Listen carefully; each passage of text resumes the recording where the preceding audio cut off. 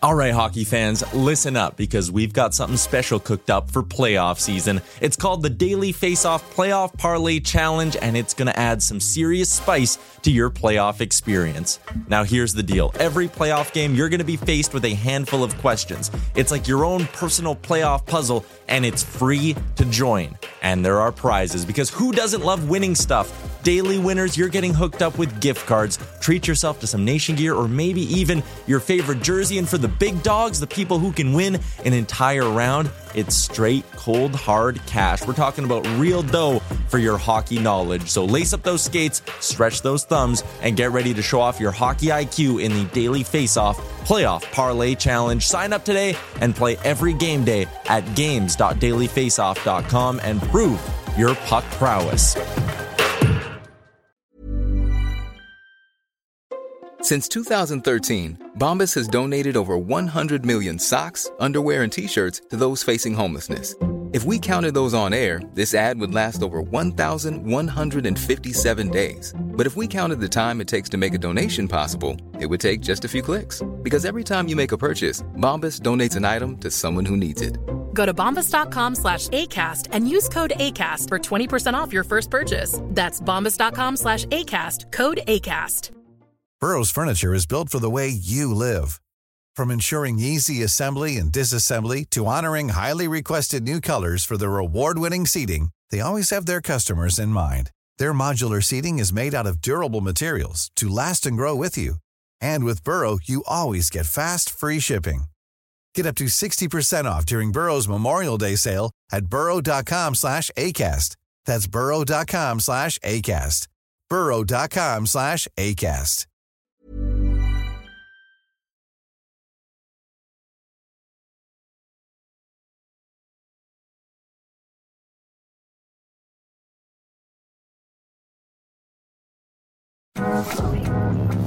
You're tuned in to Oilers Nation every day with Tyler Yaremchuk, live every weekday on the Nation Network YouTube.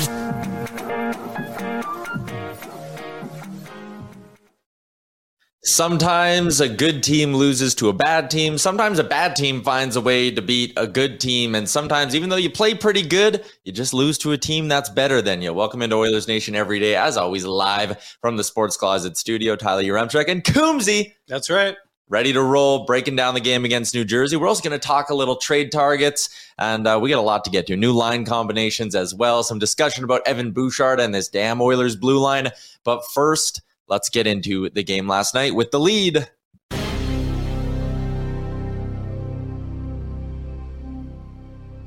I don't know if I would describe last night as a full-on back-and-forth affair between the Oilers and the New Jersey Devils, but Edmonton managed to hang around that game a little bit. They got a couple of timely goals as well, but ultimately it wasn't enough. A couple of sloppy mistakes in almost every end of the ice at different points of the game ends up costing the Oilers as they fall 5-2 to the New Jersey Devils. Leon Draisaitl and Ryan Nugent-Hopkins end up getting the goal, and the Devils tie a franchise record for wins in a row.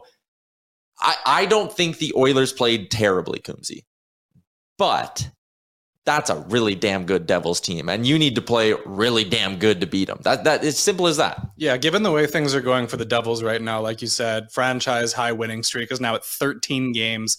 The New Jersey Devils are at 16-3 on the season. We can make the case it's probably either them or the Bruins, maybe the Vegas Golden Knights for the best team in the NHL through a month and a bit at the quarter mark of the season. And I mean, what we saw last night from New Jersey was a team that just doesn't really make any mistakes, and the Oilers made a few. And that was ultimately the difference. Like, I think, and we were talking about this in the studio before the game, it didn't feel like the Oilers played that badly. There was energy, especially energy offensively. They were forechecking effectively. They were getting shots, generating chances. But the reality was, defensively, the other way, they just gave up more high-quality chances than the Devils did. The Devils didn't make very many mistakes in their own zone, if any. No, and the other thing is, you know, when the Oilers made mistakes, the Devils capitalized on them. You know, there was a rough pinch from Darnell Nurse. One of the goals was a bad line change from Leon Draisaitl, and the Oilers didn't have enough bodies going back the other way. When the Devils made mistakes, the Oilers didn't capitalize on them. I think about that Zach Hyman chance right in front of the net. and he just doesn't take the extra quarter of a second to look at the net or recognize how much time he has. I think about Ryan McLeod off the turnover, having a great chance, pulls it around the net, wide open cage. Zach Hyman's stick gets in the way. I think of the other look in front of the net. I think it was either Fogle or Hyman who pick off a pass down low. They walk in front all the time in the world. You don't score.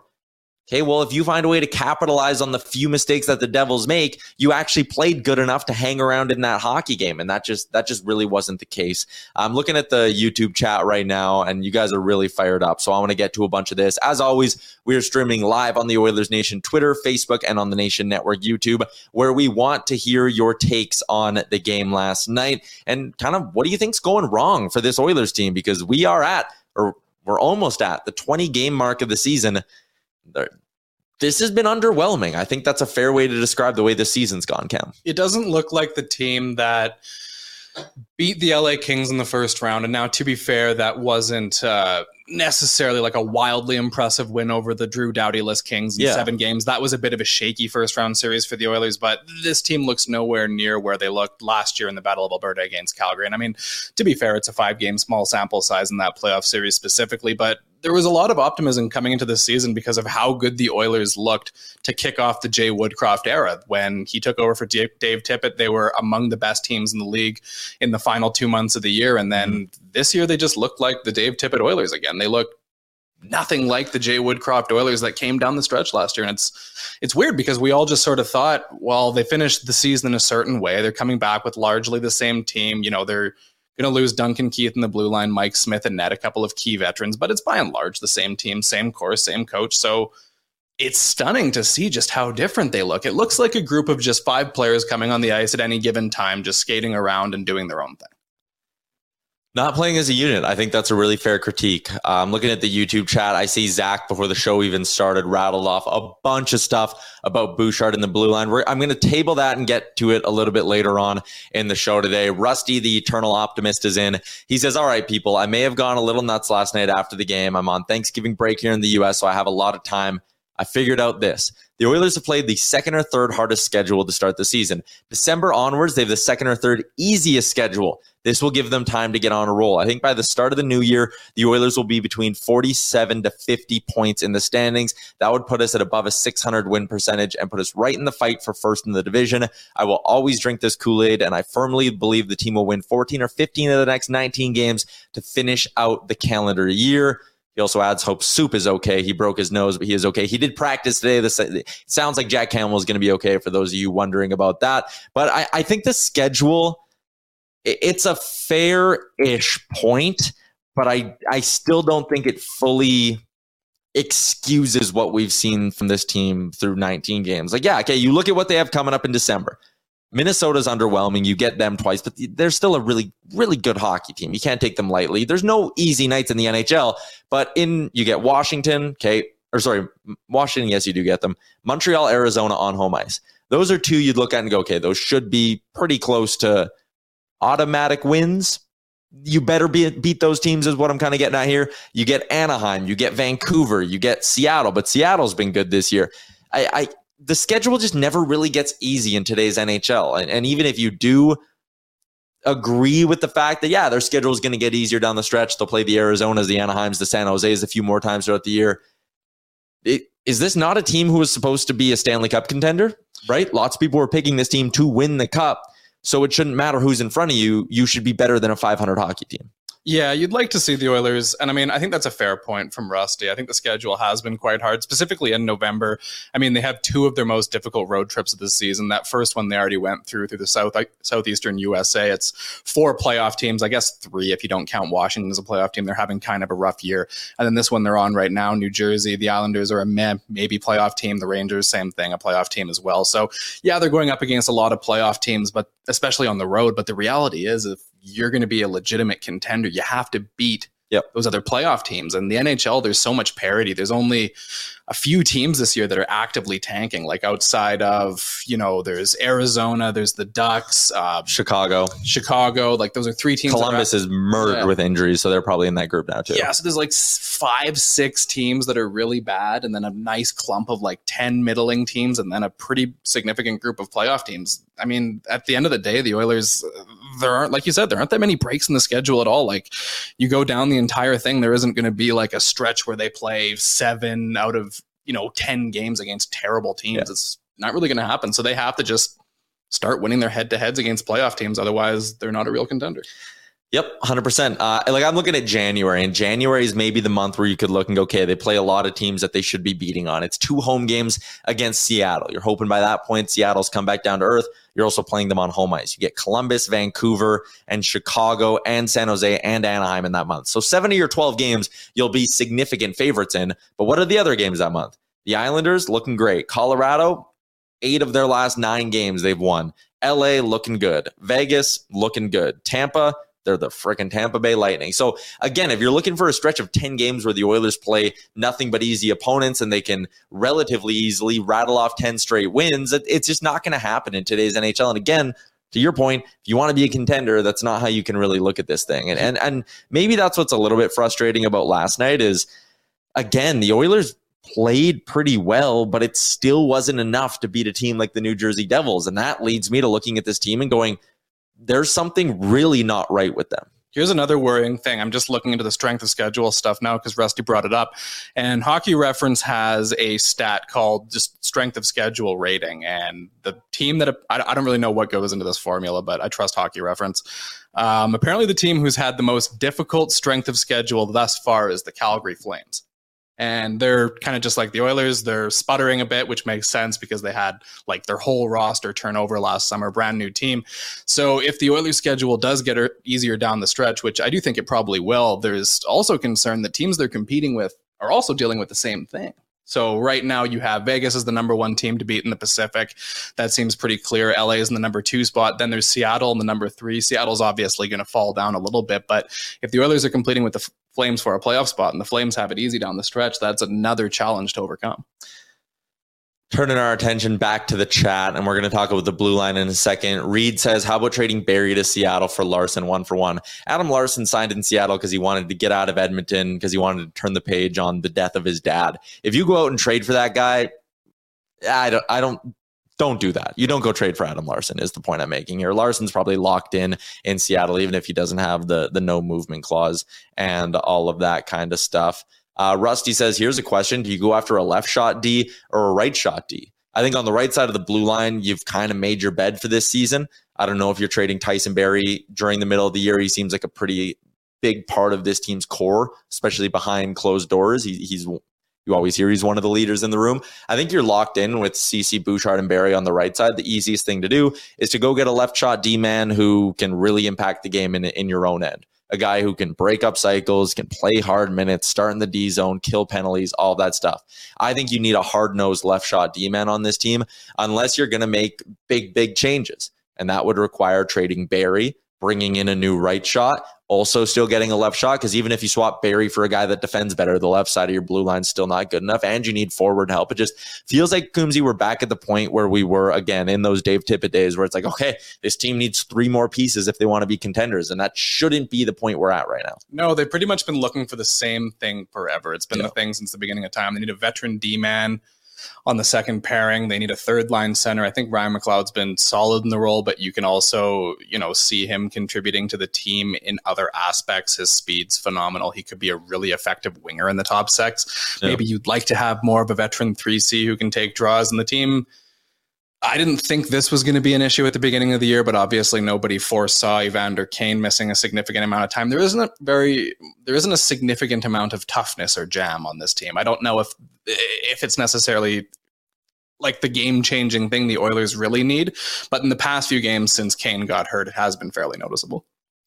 Yeah, and I also think that's hurt the depth scoring side of things as well. Obviously not having Evander Kane. Who knows when Kyler Yamamoto is going to be back? Dylan Holloway's not the answer we thought he was going to be in the preseason. Like, certain things haven't broken their way.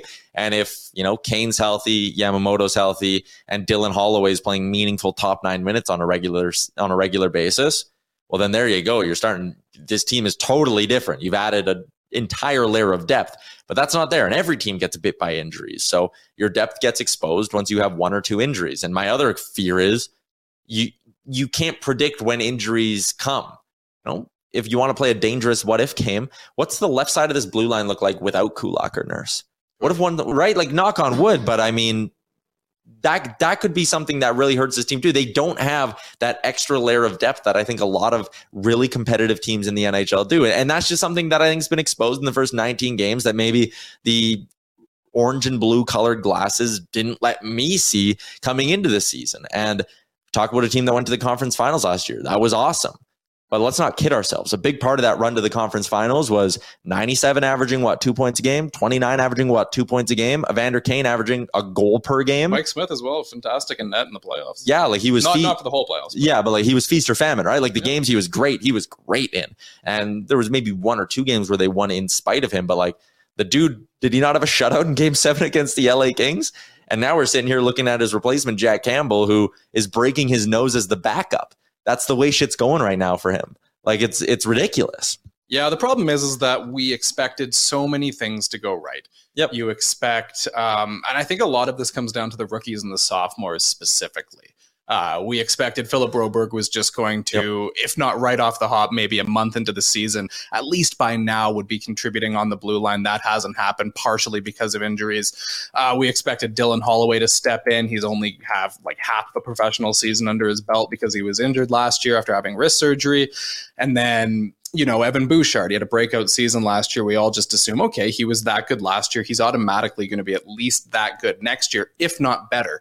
And then same thing, Ryan McLeod too. It was, you know, he had a breakout season last year, and it's just, they have to take another step forward, but it just hasn't happened. Playing in the NHL is a lot more difficult than I think we tend to realize sometimes, and progression isn't always linear. Guys have an up year and then a down year and then an up year and then improve in certain aspects of their game and then maybe regress in other aspects of their game. And that's just the challenge. But I don't know if I necessarily agree that Edmonton's depth is weak. I think the 2022-23 Oilers have better depth than we've seen in the past. At least now they can dip into their minor league team and call up some combination of a quality NHL veteran like a Matthias Janmark, like a player with some upside, like a Klim Kosta and a Marcus Nima line. And you have other names down there that are at least, you're like, oh yeah, I'd be fine watching this guy suit up at the NHL level. It's not like the Ty Ratty, Kevin Gravel days where it was like, geez, are we really suiting up with this guy right now? That's not really ideal. So, but the thing is the season does take time. We're only 1/4 of the way through. I mean, we all thought that Jay Woodcroft and Dave Manson, that coaching staff, were going to be really good at developing players. So maybe it's just going to take time.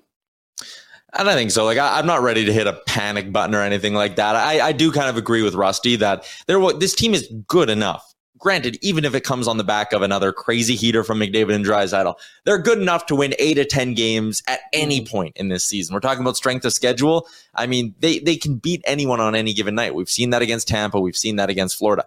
They can rattle off 8 to 10, and this show's going to have a totally different vibe than the one today. I mean, if they would have won last night, tonight would have had a totally different vibe. We would have been so happy. I see Alex is putting the panic button. Alex, I'm not hitting it. I'm not touching it. Yeah, we're not hitting it just yet. 20 more games. Let's wait till 40 to either panic or not. If it's 40 and they're not in a playoff spot, I'm ready to have that conversation, but not quite. Something I wanted to bring up in the chat. Someone asked... is Darnell, what's the save percentage from last year's goalie pairs to this year? So last season, at this point, on November 22nd of 2021, the Oilers actually had a pretty good save percentage. They were 11th in the NHL with a .914 save percentage in their first 17 games of the year. This season, they're 24th in the NHL with an .894. This is all strengths as well, not just 5-on-5, not just PK or whatever. So they're not getting as good of goaltending as they were last year, even though it was Mikko Koskinen mainly being the starter at this point last year.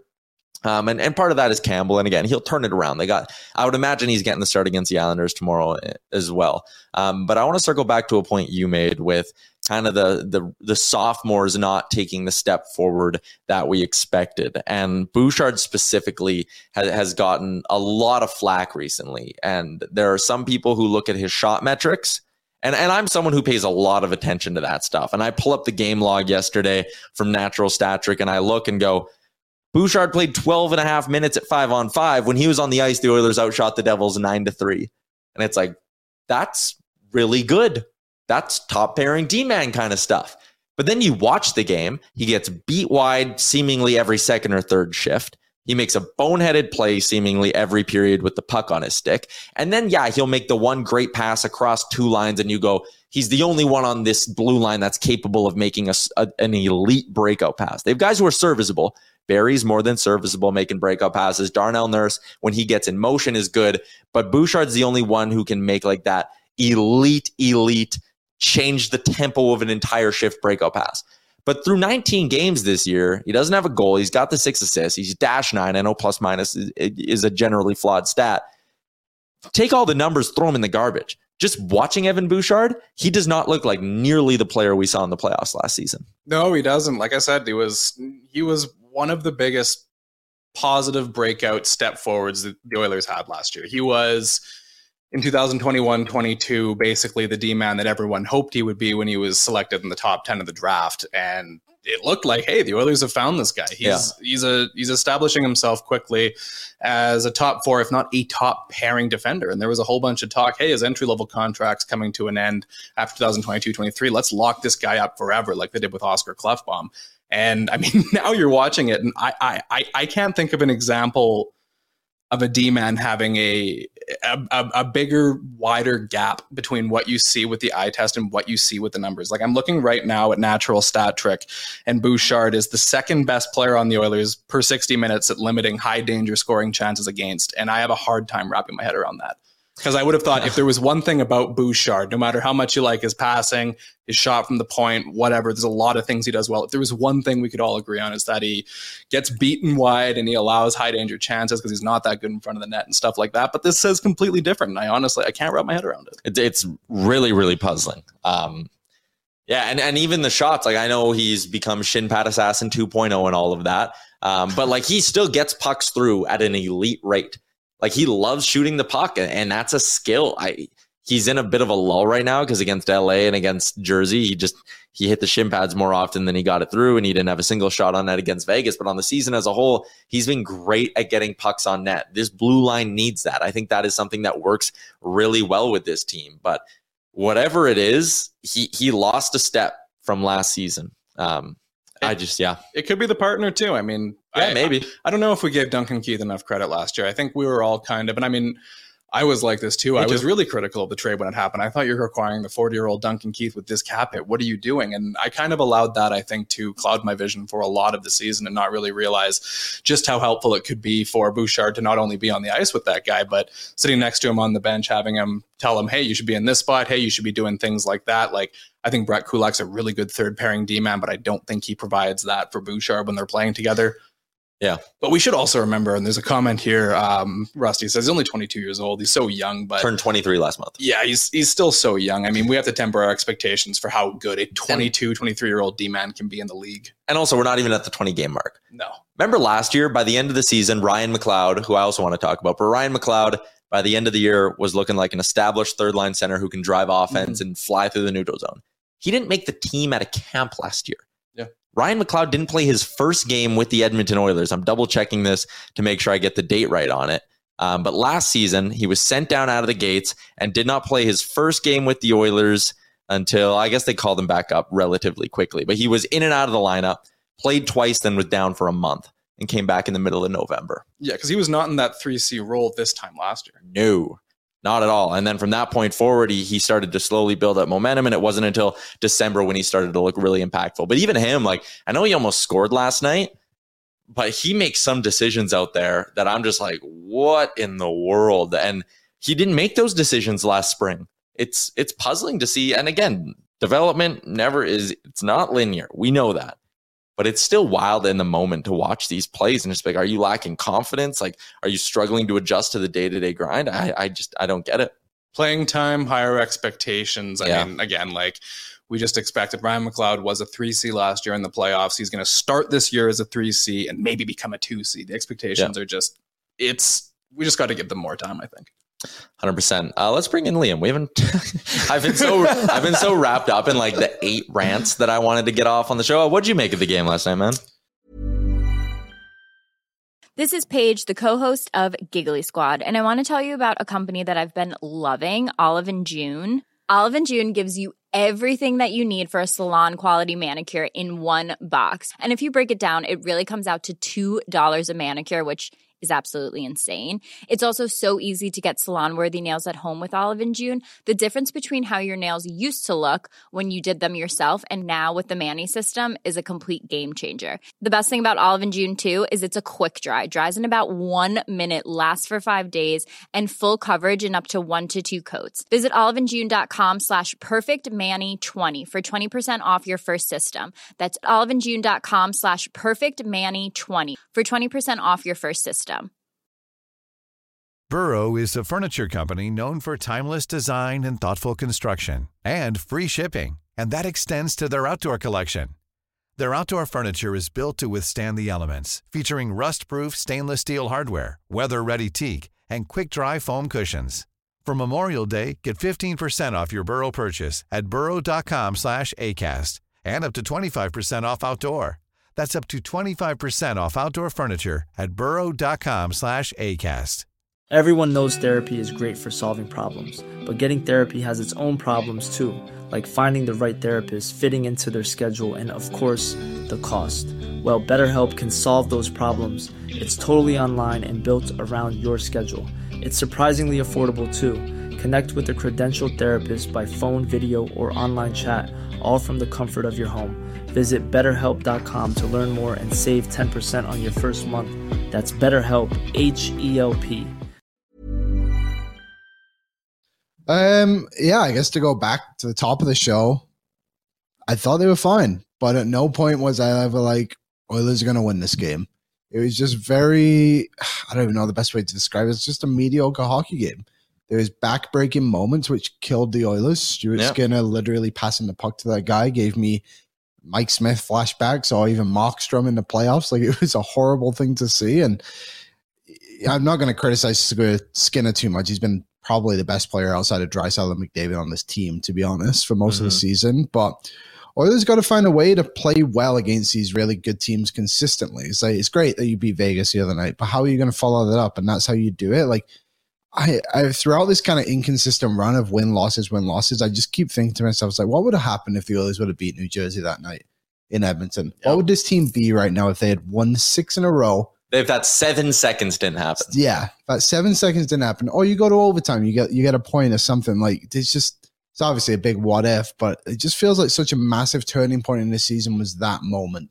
And now here we are with however many games ago that was. Just looking at this team, like, what is going on? And you guys kind of spoke about it a lot then, but it just feels like coming into the season, we relied too heavily on the young guys to take massive steps instead of almost sheltering them a little bit more. Like Ryan McLeod, for example, had a really good start to the season, but now he's doing things, like you said, that aren't too great. Out of character. That's a good way to put it. And it's like, now he's our third line center, which is a big role, especially behind McDavid and Draisaitl. Like, I almost feel like there should have been a backup plan if that didn't work, and it's not there. Like, I guess Nuge would have probably been that, but also how are you supposed to move him now? But he's top 6. Well, he's shooting the lights out as a left winger. So Nuge is a left winger. He might score 40 goals this year, damn it, if he keeps this up. Like, he's a left winger. You can't put him back at center either. No, so I don't know. There's a lot of holes in this team right now. I think they're better than what they're showing. But I don't know. Like, the schedule thing is very interesting, the difficulty of it. But like you said again, like, it doesn't get easier. But also, we haven't played San Jose, Anaheim, Arizona, any of those bad teams yet. Maybe they just need a bit of a 2 or 3 game stretch here just to get the ball rolling. A big win tomorrow, I think, could.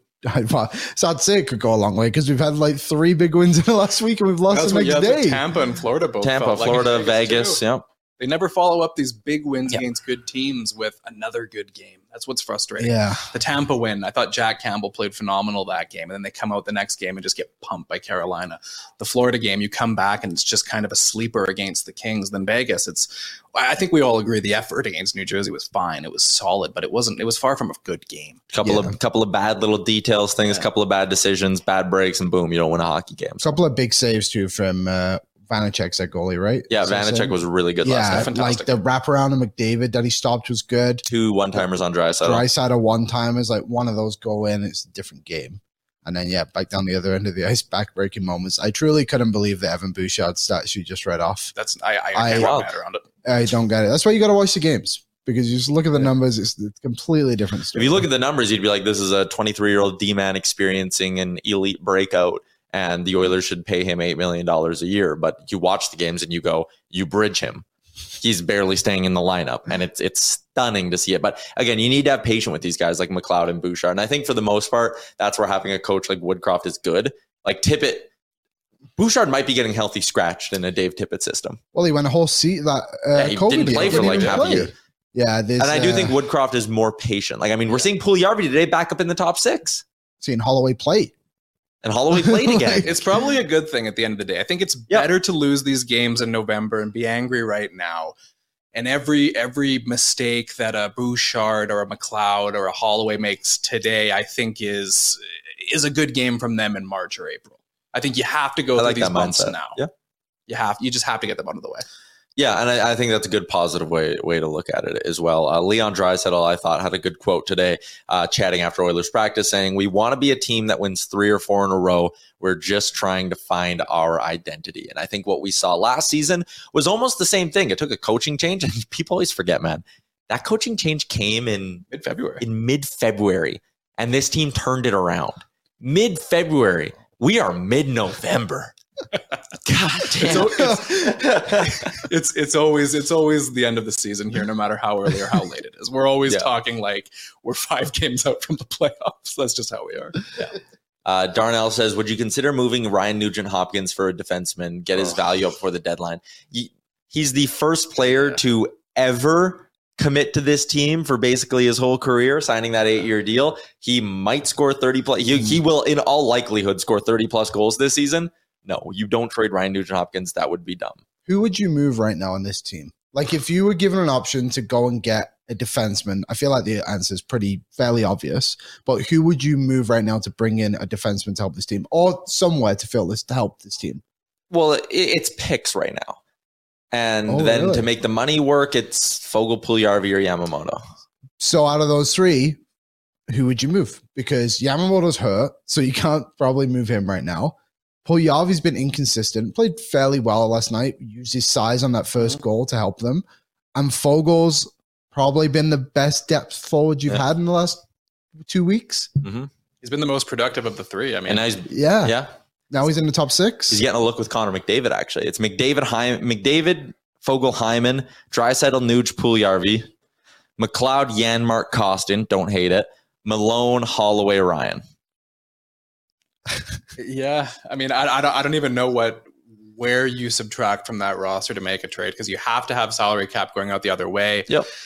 There's so many obstacles, and that's why, honestly, just as much as we want to talk about trades right now, it's just so obviously not going to happen.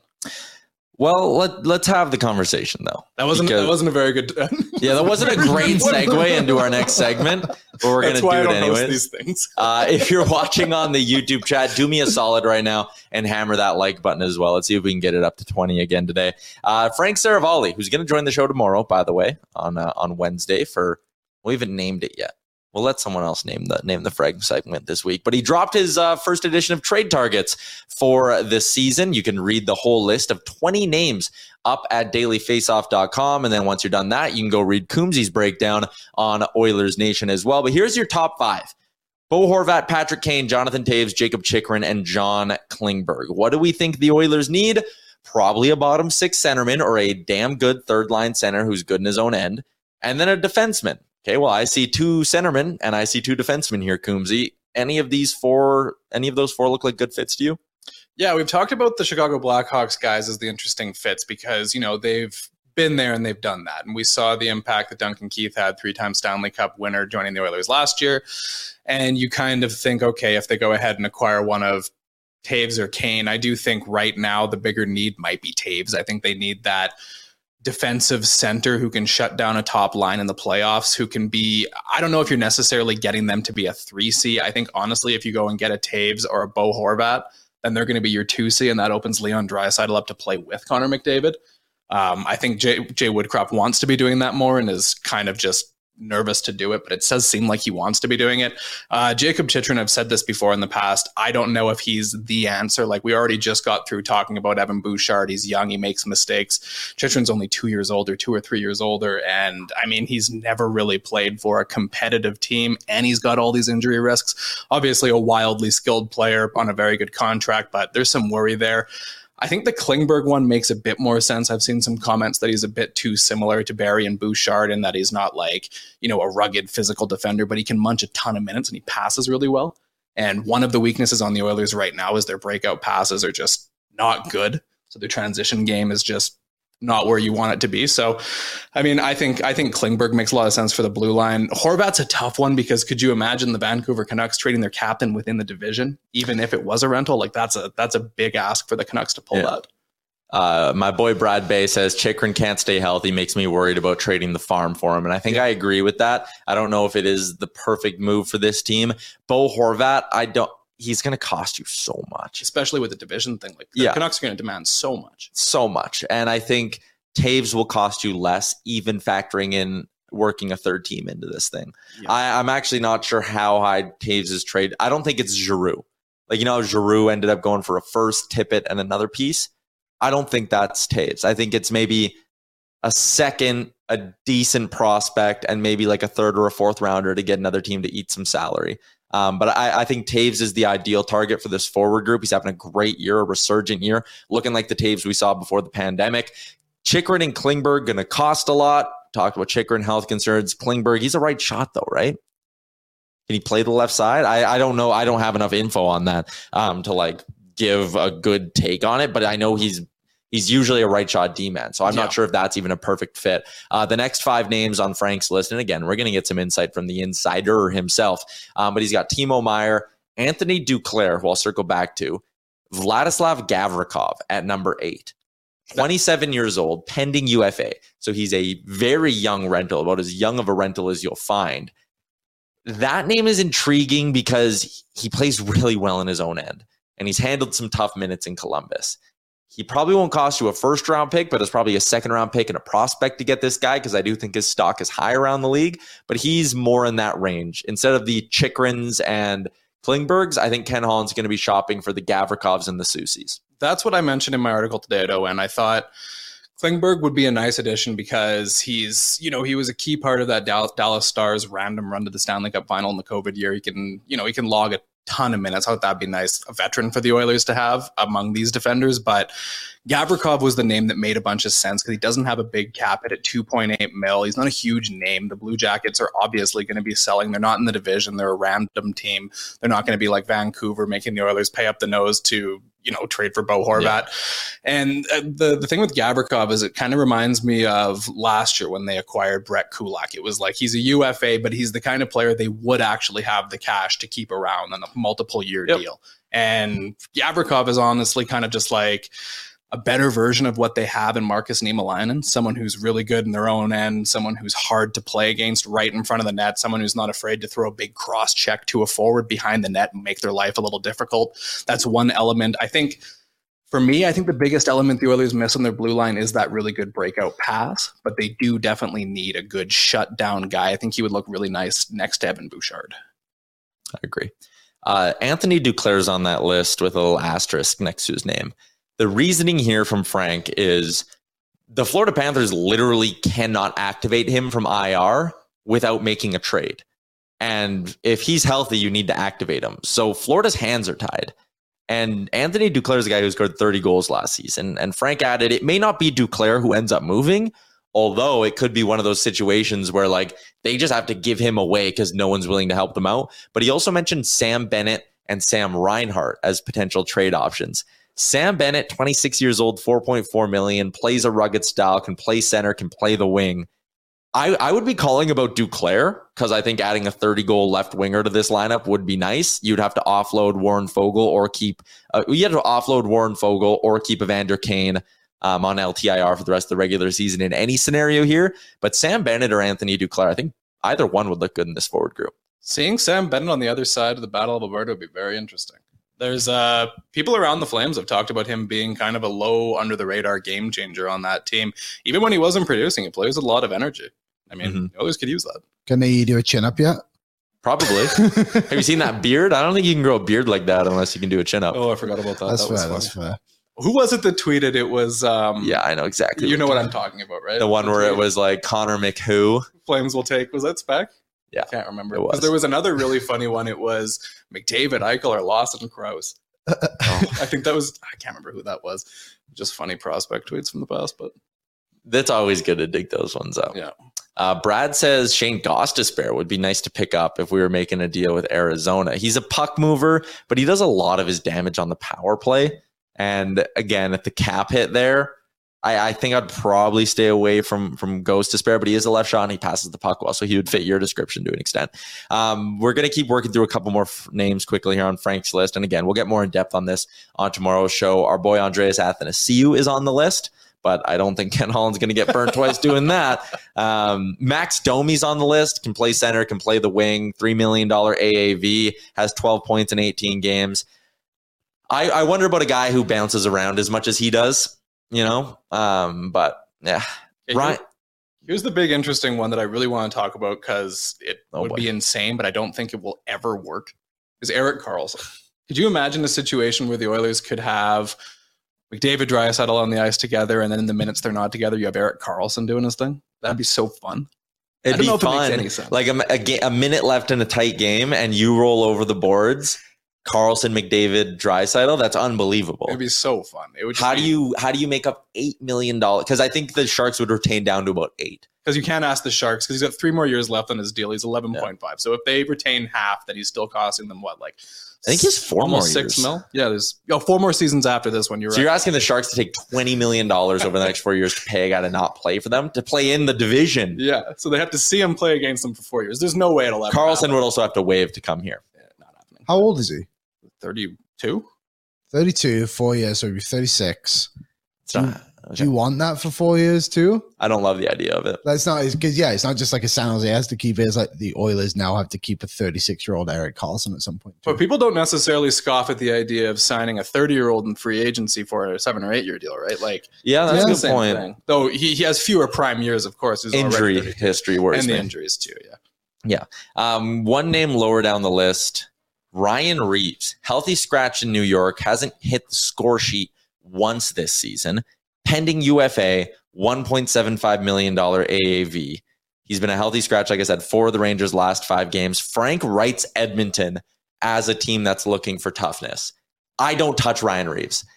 I see no benefit there. He plays relatively hard, but he doesn't skate well. He gives you no offense, and he's $1.75 million. I don't touch Reeves. Yeah, I think we've kind of gotten away with from this kind of thing. The more new NHL way of doing this is having yourself an Evander Kane, somebody who can score and play and drop the gloves and be tough. You want that package of a player. Or Klim Kostin. Yeah.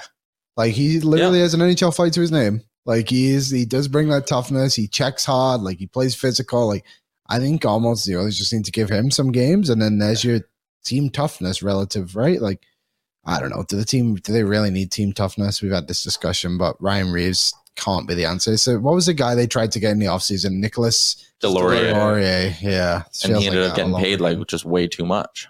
Yeah. I wouldn't waste anything on Ryan Reeves right now. It's too many other areas they need to fill rather than team toughness. I'd pull the trigger on Ryan Reeves if the Rangers decided let's cut ties and they threw him on waivers. Then sure, why not? But even then, it's 1.75. But you have the LTIR space, right? Like, but then what happens when Kane comes back? Even if you send down Reeves, you're still eating another $600K. And what did they have in cap space for? $145. 10 cents. Yeah. Also, if you're gonna get someone, I'm down to get someone who can drop the mitts. Sure. I'm down to add a tough. But they need to forecheck hard. Okay, you can say Reeves does that, but then they either got to score or be good on the PK. Reeves doesn't score in his last 81 games. I just looked it up. How much time do you think Ryan Reeves has spent on the PK? None.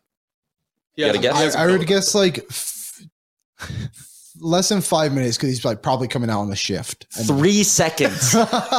3 seconds in his last 81 games is how long Ryan Reeves has spent on the PK. So he can't kill penalties. He can't score. He does nothing. He'd be dead weight at one. If he was league min, I'd be like, sure, you have nothing to lose. Bring him in. 1.75, I'm not touching him.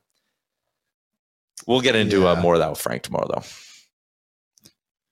All right. Moving towards the wrap-up of the show, let's get to our daily bets, Liam, courtesy of our friends at Betway. What do you like tonight? 2-game slate. Just a couple of games on the slate tonight. The NHL's been doing this a lot recently. So what do we have here? Alex Tuck, over 2.5 shots, hit this in 2 of his last 3. Nice. And also Adam Fox. Here's a little trick I found with Adam Fox. If he's going to score a point, it's probably not a goal. It's probably an assist. Yep. So I got him an assist at minus 138. He has an assist now. I think he's missed it once in his last 5. So there you You'd go. be correct. He has 6 assists in his last 5 games. Yeah, he's a pretty good hockey player. If you haven't seen him play before, I would recommend watching him and also betting on him tonight. He's won a Norris Trophy. Should the Oilers He trade sure for him? has. What would the Oilers have to give up for Adam Fox? We'll discuss tomorrow. I'm going to ask Frank that, and he'll probably just leave the video call. He'll just be like, no. Former See ya. Calgary Flame. Flames Flames pick draft pick. Yeah. was like, I'm not signing here. So they're like, oh, we'll trade you to Carolina. Got to Carolina and was like, oh, I'm not signing here either. I'm actually only signing with the Rangers. And then the Rangers were gifted a Norris Trophy winning defenseman. Speaking of that, there was a D-man in last night's game for the New Jersey Devils that I thought looked quite good. The Oilers could use is John Marino. Not bad, eh? Hey, you know what? One of Pistol Pete's many great draft I was going to say, if you want guys like Marino on your blue line, you got to draft them. and you got to have your city based on the Eastern Seaboard, unfortunately. And wasn't he the guy whose like brother put together a presentation about the organizational right side depth of every team's blue line and was like, listen, the Oilers are too good. Like you won't get minutes there. And then that's why he wouldn't sign. Apparently. Yeah, there was Just a apparently joke. the Oilers were so overwhelmed with depth on the blue line that John Marino wouldn't sign an entry-level deal. I don't remember. These those things days. happen. That sucks. We have a game day tomorrow as well. Oilers and Islanders. Also Canada World Cup. Liam, what do we need to know about tomorrow's matchup against Belgium? Well, John Herdman, the Canada manager today, said Alphonso Davies is healthy and ready to play, which was unexpected. So that's a big boost. So Canada looks like they'll be at full strength for the game against Belgium tomorrow. The way this World Cup's been going so far, we saw Saudi Arabia beat Argentina this morning. Australia is now losing, but they were beating France a couple of minutes ago. Wow. So anything can happen at the World Cup, and I think Canada's got a pretty good chance tomorrow against an older Belgium team. What happens first? Oilers win a game. Cody Bellinger signs with the Jays. I think the Oilers are in a pretty good spot to beat the New York Islanders tomorrow, so I don't think Cody Bellinger is going to be signing right away, and they'll take a little bit longer. So Percent chance Cody Bellinger's a Blue Jay. 50-50? I would say higher than 50, to be honest. I think he's a pretty good fit here. Really? His numbers hitting against not the shift are very damn good. And baseball's banned the shift now. And he's also really good defensively. You're basically taking, I don't know if he's quite as good as Bradley Zimmer defensively, but you're taking a Bradley Zimmer caliber center fielder and a guy with the upside if he can find his stroke again to hit like 30, 40 home runs. This reminds me a lot of the Marcus Semien edition. He could be better defensive left-handed hitting Teoscar Hernandez at maybe the same price. Yeah, it's like if I think here's what it is. If you try to replace Teoscar with Cody Bellinger, you're gonna have a bad time. But if you're replacing Raimel Tapia with Bellinger, that's good. That's a good way to do it. That's a good point. I have another question about the Blue Jays whilst we're on the topic. They waived Tapia, right? Yeah. I thought he was good. Nah. He's fine. It's just where he was at in his arbitration. I think it was his second or third go around, and he was projected to make like $6 million in arbitration. So they cut him, and they could bring him back without him going to arbitration on a different deal. Interesting. Reed was in the chat and had asked what the Jays are going to do this offseason. Reed, you got to download BJN Radio. But he says he's a Cardinals fan, so we can. No, that was Rusty who says. Rusty's a Cardinals. Reed fan, is a Jays fan. So we can talk about how the Jays are going to acquire Lars Nootbaar. Yeah, hey, Rusty, let's work out a deal for Lars Nootbaar here. We'll do a little armchair GMing. Enjoy Danny Jansen. I didn't give my bets for today. Trevor Moore, shot prop, and the over in Montreal Buffalo, I think is a great spot, by the way. We are all out of time for today, though. We'll be back tomorrow. Like I said, Frank Cervalli, Sherwood Ford Giant Game Day edition of the show as well, and we'll keep our eyes on Canada at the World Cup as they kick things off against Belgium. Thanks for tuning into the show. Shout out to our friends at the Sports Closet. Christmas is coming. They got the reverse retros in stock as well. Hit them up, sportscloset.ca, St. Albert Mall, Sherwood Park Mall, or Kingsway Mall. Have a good Tuesday, everybody. We'll talk tomorrow.